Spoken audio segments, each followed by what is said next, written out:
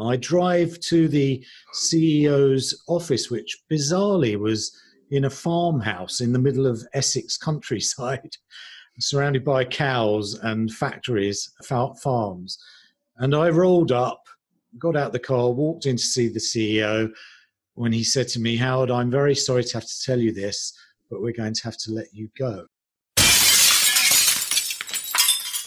Hello, fellow risk takers, and welcome to my worst investment ever.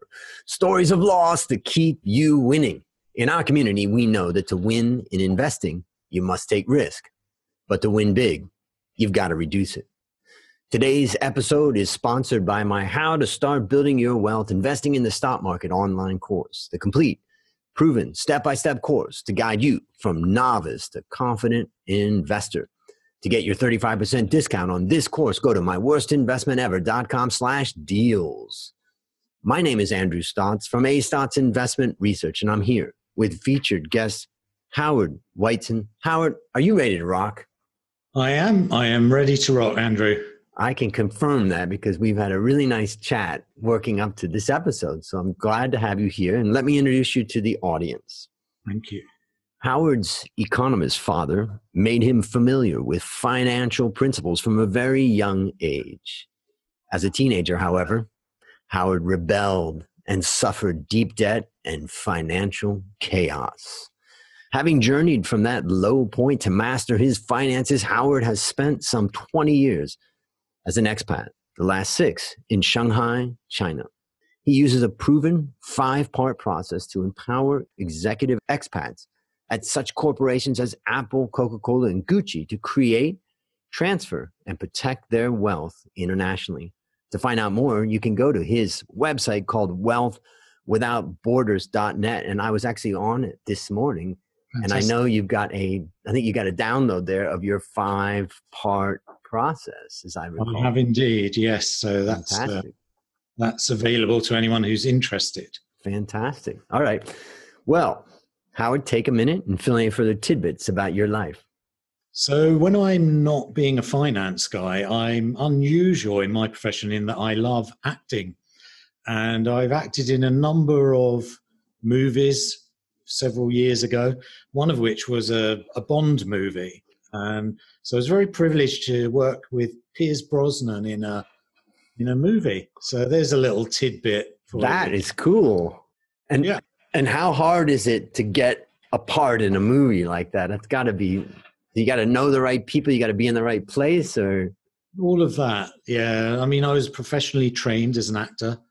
Part of my rebellion, which we touched on, was I went very heavily into the arts, and I had a great life. But my money was chaotic. I ended up working with some fantastic people, and that's probably another podcast, is Howard's stories of mingling with the rich and famous, Well, we do have one thing in common, and that is that I definitely rebelled when I was young. Of course, I was really young, like the ages of 11 till 17.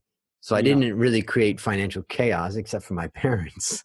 Right. But I did create a lot of chaos, and I eventually managed to get clean and clear of that at the age of 18. And I've been, a changed man. So I know the idea of when we're in our youth, we're rebelling and, overcoming some of that. So well, you did better than me because my rebellion lasted a lot longer. So we'll talk about that. I had it beaten out of me. Let's just say. Well, maybe I should have had it beaten out of me. Yeah. Then we wouldn't have a story today, right? Well, and now what a great way to go into that story. So now it's time to share your worst investment ever. And since no one ever goes into their worst investment thinking it will be, tell us a bit about the circumstances leading up to it, and then tell us your story. So picture the scene. It's a bright summer's day in rolling English countryside, and I'm in my hybrid sports car with the sunroof down, the music going, feeling $1 million. I'd recently bought that car. It was one of the first hybrid cars. It was made by Honda.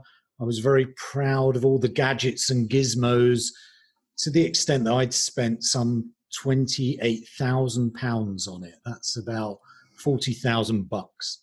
And the reason was that I'd just recently had two CEOs tell me that they wanted to work with me on a retainer basis. I was proud, I was confident, I was dashing, I was very much in my realm. I drive to the CEO's office, which bizarrely was in a farmhouse in the middle of Essex countryside, surrounded by cows and factories, farms. And I rolled up, got out the car, walked in to see the CEO, when he said to me, "Howard, I'm very sorry to have to tell you this, but we're going to have to let you go." And that was a company I'd worked with for some 12 years. It was a great shock. And then literally within a few weeks, the second CEO had the same story to tell me. He also let me go. So I went really from being very comfortable, very well off, into deep debt and a lot of darkness. And I probably ended up tens of thousands of pounds in debt. And it was, I think, the most stressful time of my life. So having gone from real confidence and a feeling of security, that car turned out to be the worst investment I've ever made. And looking back now, I see it's all a result of this rebellious attitude, this mental imbalance that I had around money. So as you mentioned, my father was an economist, and I grew up very young, learning all about the markets, about bull markets and bear markets. I remember him drawing a little bull and a little bear when I was just a kid. Then I rebelled. As I said, I became an actor. I had a wonderful life. But my attitude towards money was basically that it was the root of all evil. It was all a capitalist plot. And basically one should live for today, screw tomorrow, if you don't mind me saying so, and enjoy. And so the result of that psychology really led me directly into that dark abyss of debt, financial chaos, struggling really to make ends meet. And going from that point all the way through to financial literacy. First of all, I'm sure my father, God bless his soul, he's not with us anymore, but I'm sure he would be very proud of me because I've turned the whole wheel around. But I'll never forget that as the poorest investment.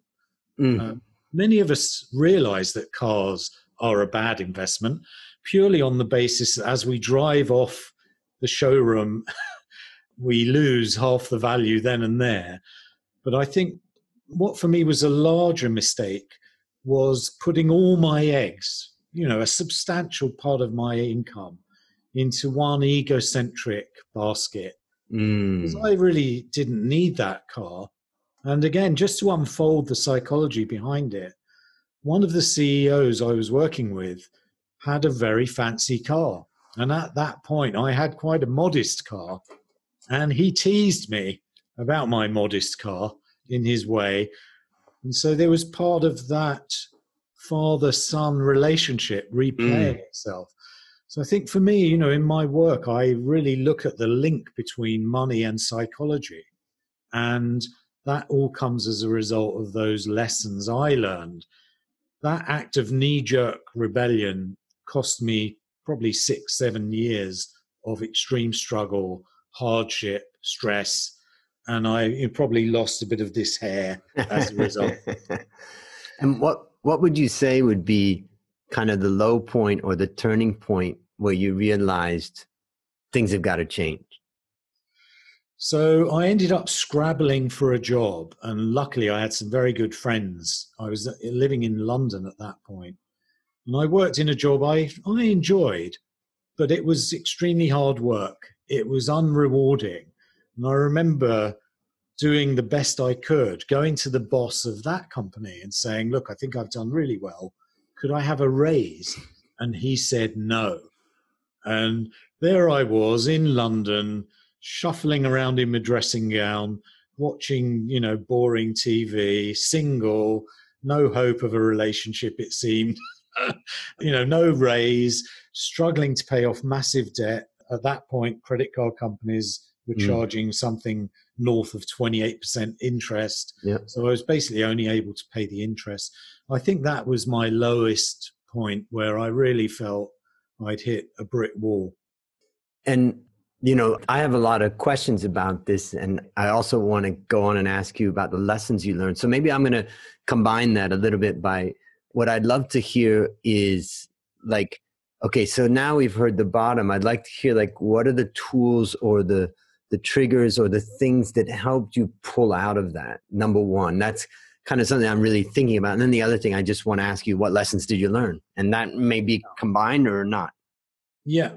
So I think what pulled me out was the deeply rooted financial awareness that my father had implanted within me. And I realized if I carry along on this trajectory of debt and chaos, I'm going to end up in a very sad place.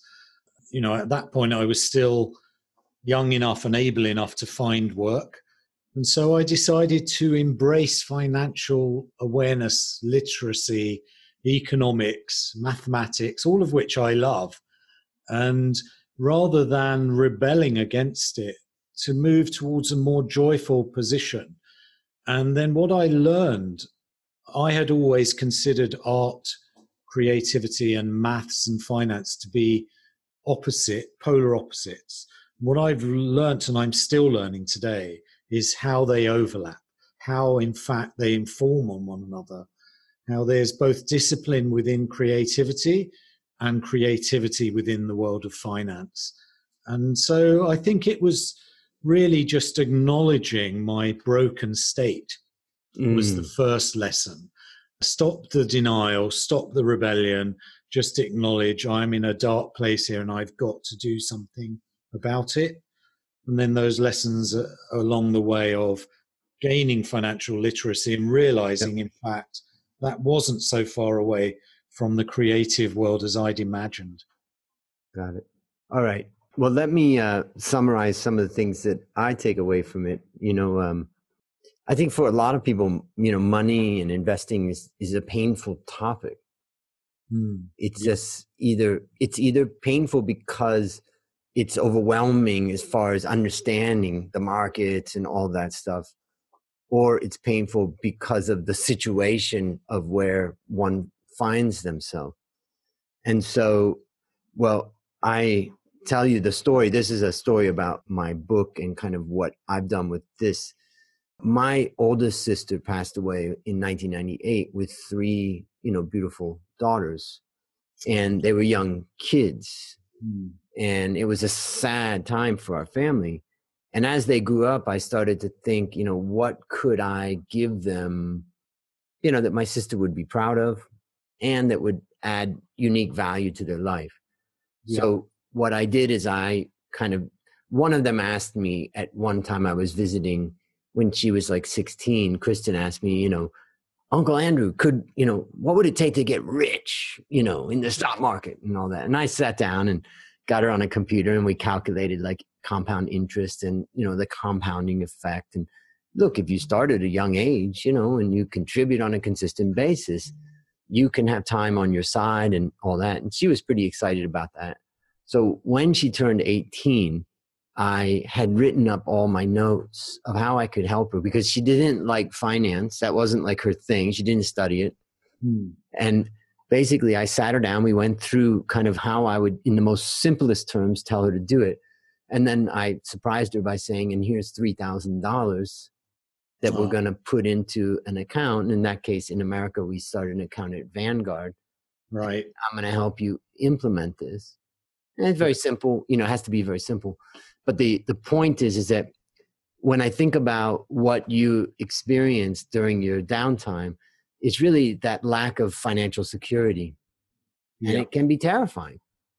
And my goal with them and with that course was the idea of trying to bring them some security. And I think that really is kind of my number one takeaway is how do we build security into our lives, financial security.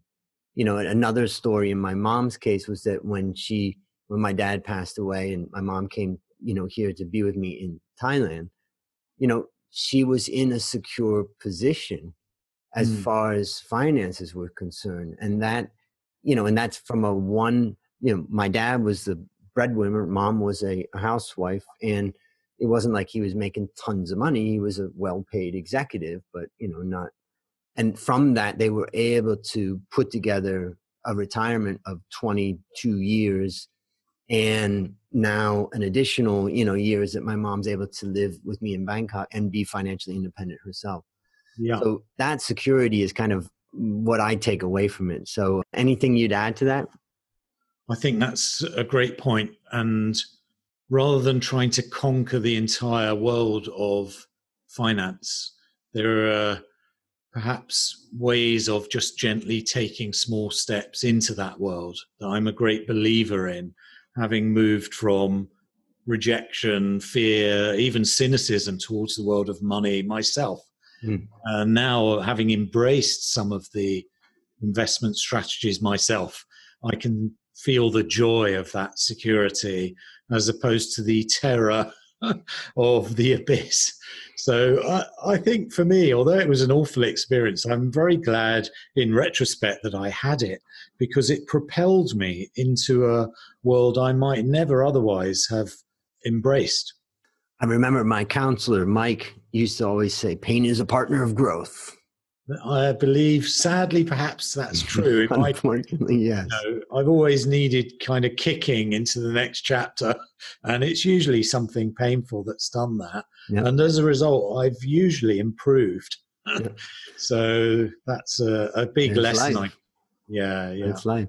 All right. So based on what you learned from this story and what you continue to learn, what one action would you recommend our listeners take to avoid suffering the same fate? So I would say very simple action. Just take 10% of what you're earning. If possible, automate that. So it goes at the very least into a high interest savings account, and preferably into a range of good funds. And just a very simple 30-30-30 stocks, bonds, and property would be a great way to begin that process. And if you can't afford property, there are property-like funds that one could consider. And go low cost, automate as much as possible, and that will build for you over time. That's great advice. And I think the idea of keeping it, starting simple, starting small is the best way to start, because otherwise, that way you can overcome all the complexity. Because, hey, it's just a small amount. It's just getting started. Yeah. So I think that's great advice. Great advice. All right. Last question. What's your number one goal for the next 12 months? So I am a father. I'm a bit of a late developer, but my baby Helena is now 7 months old. I think my number one goal is just to be a great dad and a great husband, not necessarily in that order. Depends on the day. Exactly. And then just to continue to remain open, to keep learning, to keep developing, never stop that process. Amen. Well, that sounds great. Well, listeners, there you have it. Another story of loss to keep you winning. To find more stories like this, previous episodes, and resources to help you reduce your risk, visit myworstinvestmentever.com. As we end, Howard, I want to thank you again for coming on the show. I know it's painful talking about our losers, but our listeners are learning to win as a result. And I also want to congratulate you for being one of the brave ones, because most people tell me, I'm not going to come on that show and talk about my worst investment. Are you kidding me? So you're one of the brave ones who's turned your worst investment ever into your best teaching moment. Do you have any parting words for the audience? I would just say thank you, Andrew, for the opportunity to share this. It is vulnerable. It is painful, but I'm a big believer in your approach and your courses. And, we resonate. We've had a good chat before this. We come from a similar place in many ways. So I would just say, if your listeners gain value from listening to this, then I will have suffered without it being in vain. Amen. Well, that's a wrap on another great story to help us create, grow, and most importantly, protect our wealth, fellow risk takers. I'll see you on the upside.